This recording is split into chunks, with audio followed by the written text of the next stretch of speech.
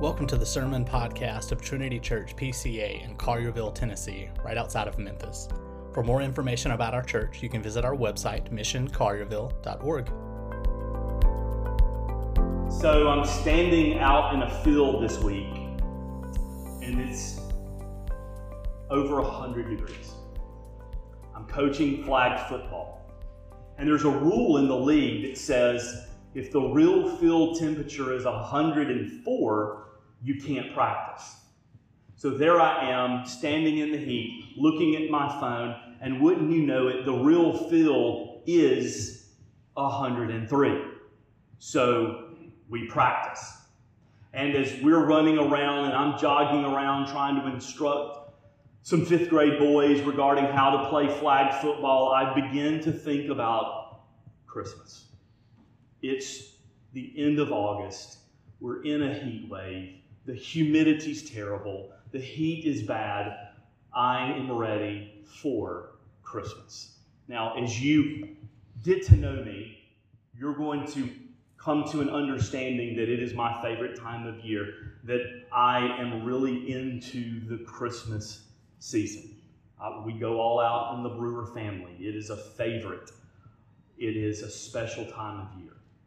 And there are a couple of movies, when you mention the word Christmas, that come to mind. I think most people who are into the Christmas spirit or into the Christmas season, they like either It's a Wonderful Life or they tend to like A Christmas Carol. Now, don't get me wrong, I like It's a Wonderful Life, but I'm a Christmas Carol guy. I like the vintage version. I like the Disney version. I like the Muppets version. If it's a Christmas Carol, I like it. It's one of my favorite things to watch during the season. So a few years ago, we happened to be in New York City during the Christmas season, and there was a museum called the J.P. Morgan Library.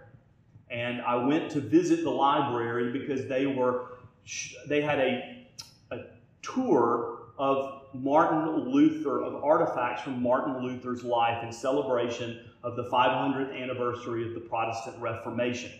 And so while I was at the museum, I'm walking around and I'm looking at other things, and I see this journal under protected plexiglass. And I knew that this wasn't part of the Reformational exhibit, and I walked over there to see what it was. Curiousness got the best of me. I looked down, and it is the manuscript of Charles Dickens for A Christmas Carol. It resides in the J.P. Morgan Library in Manhattan. And it was just a fascinating thing to look at and observe and study and to begin to read it and to see the word Ebenezer. It was great. Fantastic. So, one of the reasons that I like A Christmas Carol is I like the way that Dickens uses the Ghost from Christmas Past, the Ghost from Christmas Present, and future in order to help Ebenezer Scrooge understand the frailty of life, the preciousness of one's soul, and what it means to love your neighbor as yourself. It's a great literary tactic that he uses in order to flesh this out in the course of this famous story. Well, now this morning we're going to look at the Transfiguration. And we know that this is not a fictional tale, that it is real, that it is truth, because it's in Scripture. And as we look at the Transfiguration, you're going to see voices from the past, a very important voice in the present, and a message for the future. So let's pray. Our Father and our God, we thank you for your word which never fails us, your word which never lets us down, your word which is always true and is eternal. Lord, we pray that you would impress upon our hearts this morning your word, that Jesus would come into our life, Lord, and speak to us through the ministry of the Holy Spirit so that we can hear you more clearly, we can love you greater that we can appreciate your kingdom more, that we would have a passion to tell others of the truth that is the cross of Jesus, and that we would rest in the knowledge that we belong to you. And it's for his sake that we pray. Amen. So we're going to look at Mark chapter 9 this morning, but one of the things that we need to do is we need to go back several chapters. I don't normally do this in the course of preaching the sermon, but I think it's important that we understand what Mark is doing and how he's building up to the transfiguration. It's actually very fascinating. And one of the things that I've done in explaining this is I've divided it like we are at a play, where there are numerous acts that unfold before you. And so I want us to think about Act 1. And I want us to think about how this story is building and leading us to the top of this mountain. And so the first act is the backdrop of the Pharisees, the religious leaders, the crowds, and Jesus' own family. As we navigated our way from chapter 1 all the way to chapter 7, we see these different groups expressing great doubt about who Jesus is. The Pharisees believe that he is a heretic. The religious leaders think that he is wrong. The crowds are confused. Is he a miracle worker? Is he a teacher? Who is this man? And even his own family has doubts. And so Mark is building his story, and he's telling his audience, the people of Rome and us today, that there is great confusion about who Jesus is and why he has come. That's Act 1. So then we come to Act 2, and that's in Mark chapter 8. Jesus feeds the 4,000 in Gentile country. Just a few weeks ago, we talked about this. And after he did this, he got into a boat with the apostles, and they began to have a discussion about bread, that they had forgotten to bring bread on their journey. And Jesus cannot believe that they are having this discussion. What are you doing? Why are you talking about this? Do you not understand? Do you not see? Mark chapter 8, verse 18. Do you not yet perceive or understand? Do you not have eyes to see nor ears to hear? And so Jesus reminds them that he fed the 5,000 with 5 loaves, a Jewish audience. It would have been more than 12,000 because there would have been women and there would have also been children involved in this miraculous scene. And Jesus asked the disciples how many pieces were left, and they tell him 12, the number of the tribes of Israel. You see what Jesus is doing. He's trying to help them understand. And then he says, I fed the 4,000 just minutes ago. With how many loaves? Their answer is 7. How many pieces were left over? 7. What does that mean in the Old Testament? 7 is the number of perfection. So here is Jesus in the boat with his apostles, and he's telling them, I've fed Israel, I have fed the Gentiles. The number 12, the number 7. Do you not realize who I am? Do you not understand that I am the Messiah? Don't you get it? Act 2. So we come to Act 3. They get out of the boat. They make their way to Bethsaida. And for the first time, Mark mentions in his gospel that Jesus miraculously enables a blind man to see. Many miracles have been mentioned up until this point, but not blindness. And if you will remember the story, Jesus spits in his eyes.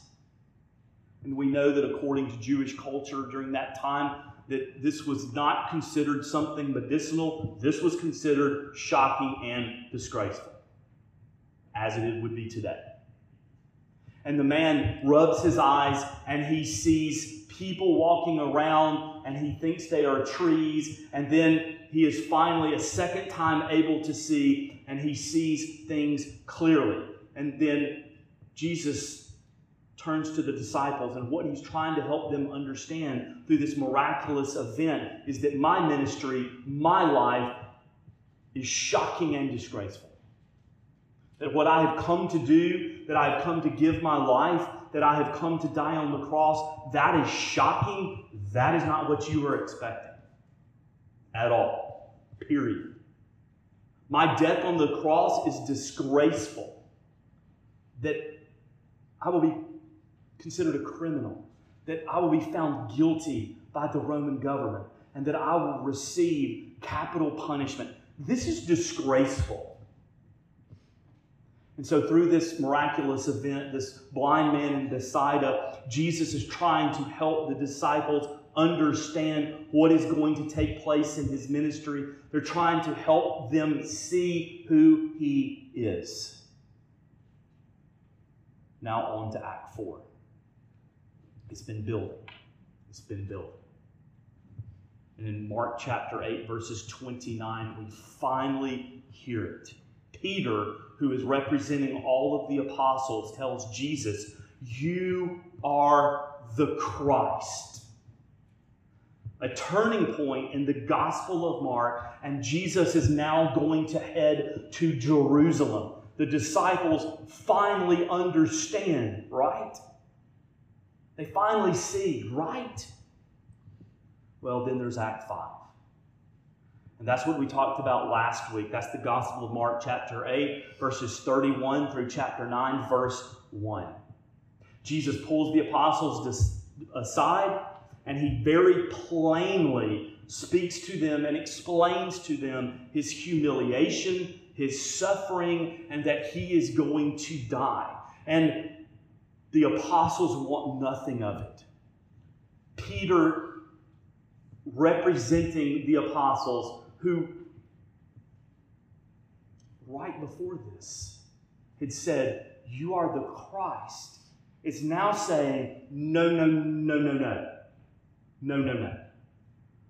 We're a part of this for notoriety and victory and authority and power. We're not doing this to be shamed and to suffer and to die.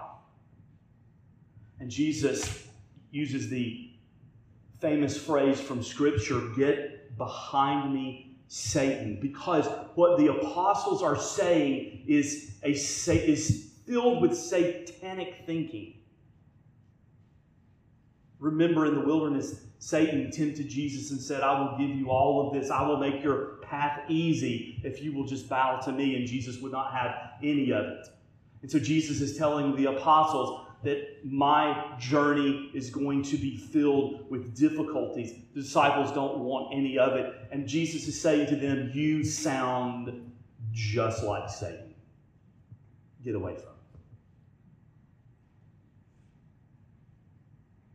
And then we come to Mark chapter 9, verse 1, and he said to them, "Truly I say to you, there are some standing here who will not taste death until they see the kingdom of God after it has come with power. Some of you will see the kingdom before you die." And that leads us all the way to Act number 6, the transfiguration, which also is transformation. Mark has been building to this.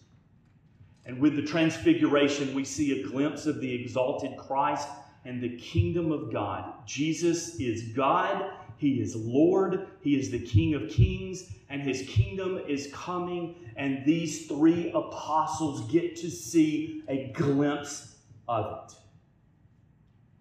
It's a wonderful story that Mark is writing. It's a story that is true. It is a story that is powerful. A couple of things that I want you to see before we really focus on two things. Look at chapter 9, verses 2 through 8. There's just a few things that I want to mention to help you understand what is happening here. Beginning in verse 2, we see that 6 days is mentioned by Mark. Now, this is an allusion. It was a literal 6 days, but it is also an allusion to Exodus chapter 24, verse 16, where the glory of the Lord settled on Mount Sinai for 6 days. one of the culminating events in all of the Old Testament. And Mark is trying to help his audience understand that this is even greater than that moment in the Old Testament. Because we see the revelation of Jesus Christ as the Savior of God's people. We see Jesus as in his glorified state, and we see the coming of the kingdom. So there are parallels, and here is King Jesus. We also see in verses 2 through 8 Elijah and Moses. So Elijah is going to represent the prophets, and Moses is going to represent the law. And there they are speaking with Jesus, who is the Word that has come in flesh. And so it's no wonder that Peter is foolish when he is exposed to all of this. It's interesting to me that Mark is a scribe for the Apostle Peter. And so Peter is explaining to him exactly what happened and how foolish he was and how foolish he felt in the presence of Moses and Elijah and King Jesus. Don't erase this from the record. Don't make me look better. The people of God for all eternity need to understand my sinful response and my foolishness in light of the glory of Jesus Christ. And that's what the glory of Jesus does. When we come into the presence of Him, we understand how foolish we are in light of His perfection and in light of His holiness and in light of His goodness and in light of His love. We are nothing compared to Him. And Peter wants us to see that and to understand that. We're going to build tents, and we're going to worship you, and we're going to serve you, and almost as soon as this comes out of his mouth, Moses and Elijah are gone. We do not compare to Jesus.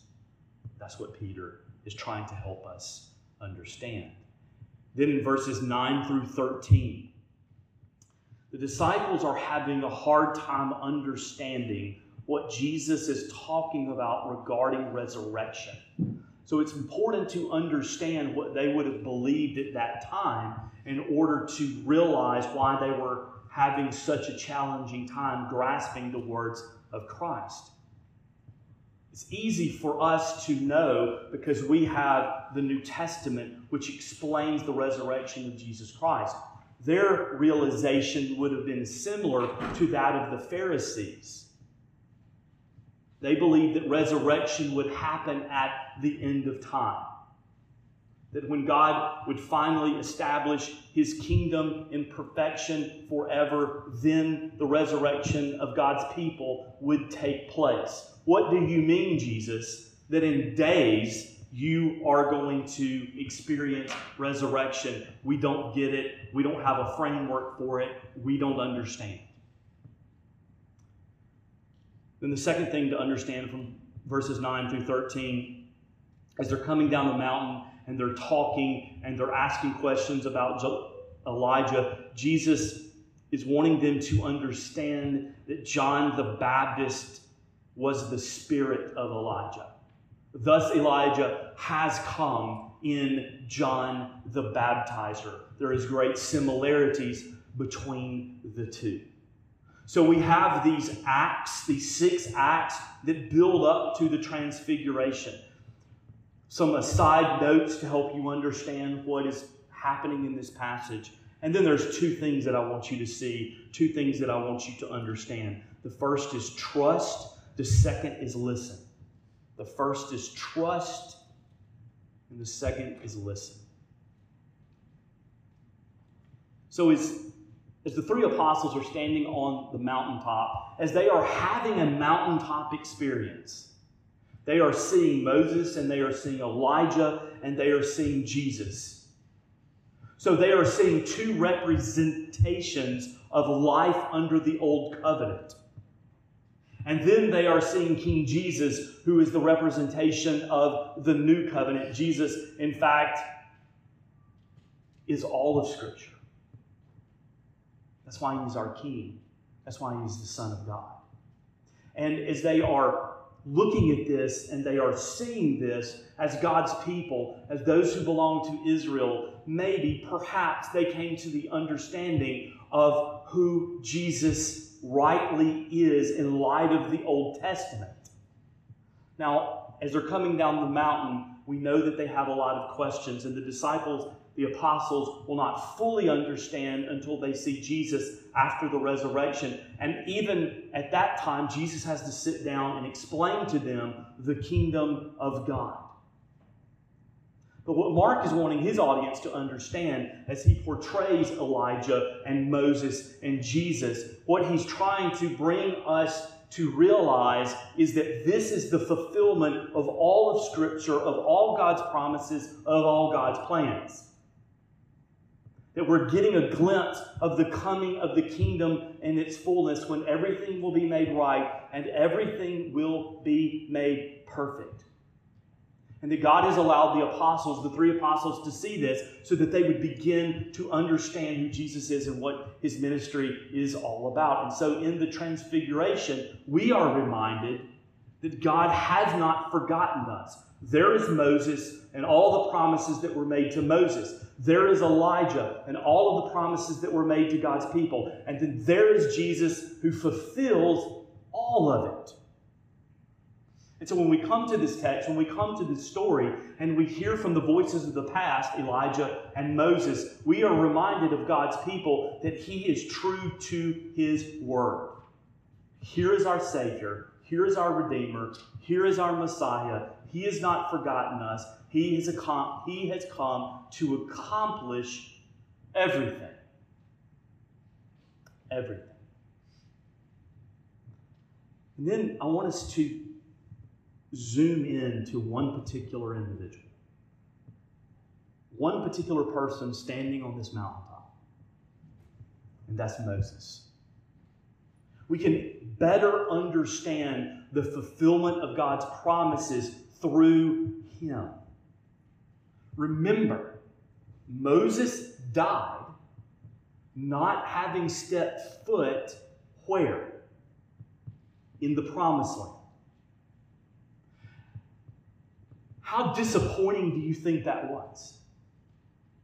Rightly, Moses would have understood that this was punishment for his disobedience to God.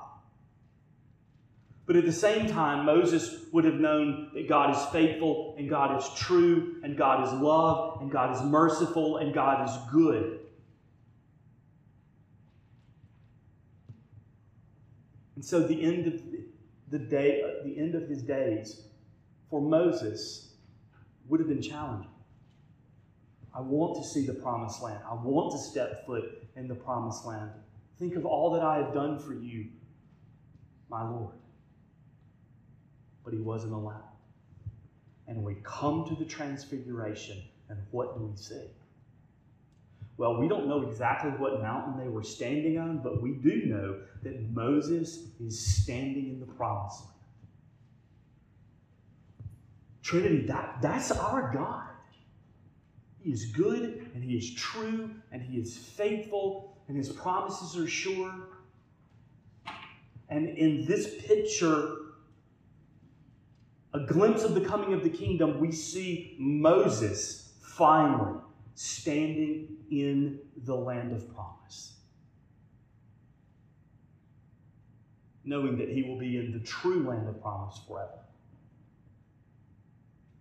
And so that's an encouragement to our souls as we navigate this thing that is called the Christian life. We cling to the truth of God's word, that he is faithful to his promises, that he knows what is best for his people, that he knows what is good for us, that he loves us, and that he has a plan for us. And even when it doesn't seem right, even when it's difficult and challenging and dark, we trust in the sovereignty of God and who he is. Moses, you're not going to see the Promised Land because you're not going to step foot in the Promised Land because of your disobedience. But part 2 of that story is that you will stand in the presence of Christ with Elijah on top of the mountain in the Promised Land before the apostles of Jesus Christ. in an age to come. And there he is. God knows what he is doing. God is faithful. God is worthy of our trust. He knows what is best for his people. The Transfiguration reminds us of this because the old covenants are fulfilled finally in Christ, who stands atop this mountain. And even in Moses, we are reminded of the faithful and goodness of God. That's the first thing, trust. Secondly, listen.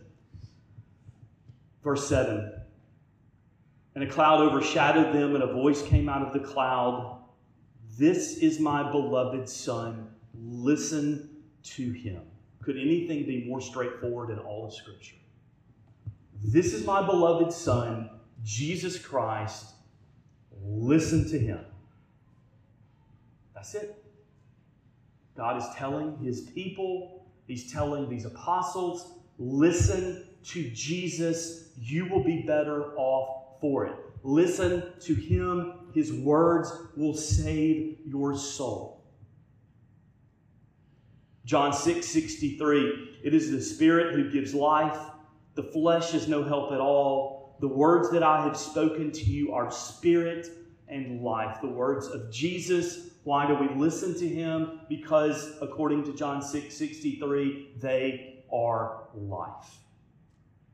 Why should we listen to him? Proverbs 2:6. For the Lord gives wisdom, from his mouth comes knowledge and understanding. Not only is the Word of God life, the Word of God brings to us in a wicked and sinful generation knowledge and understanding.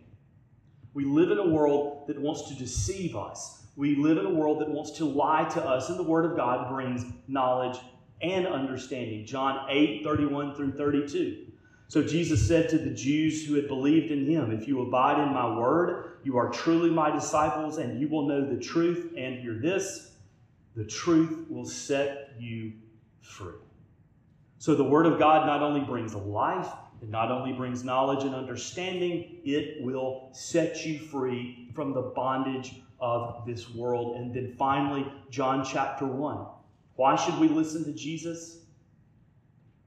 And the Word became flesh and dwelt among us, and we have seen his glory, glory as of the only Son from the Father, full of grace and truth.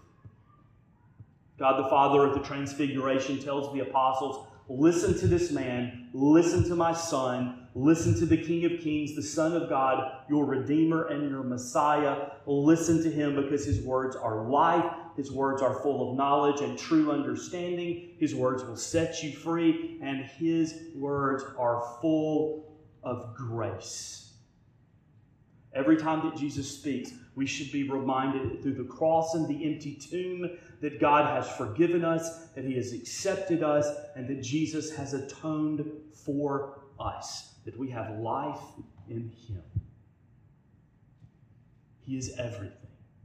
And that is what Mark is communicating to his audience as he talks about the Transfiguration in chapter 9 is this man, this king. I have been building up to this moment and telling you this gospel and explaining to you this gospel. This rabbi carpenter from Nazareth is everything.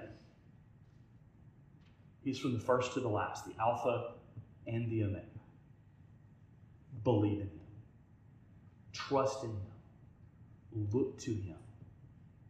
Let's pray. Our Father and our God, we thank you for your word. We thank you that it brings life. We thank you that it provides knowledge and understanding, that it sets us free, and that it is full of grace. May we trust in your word this morning, and may we exalt your name the rest of this week and forevermore. It's in your Son's name that we pray.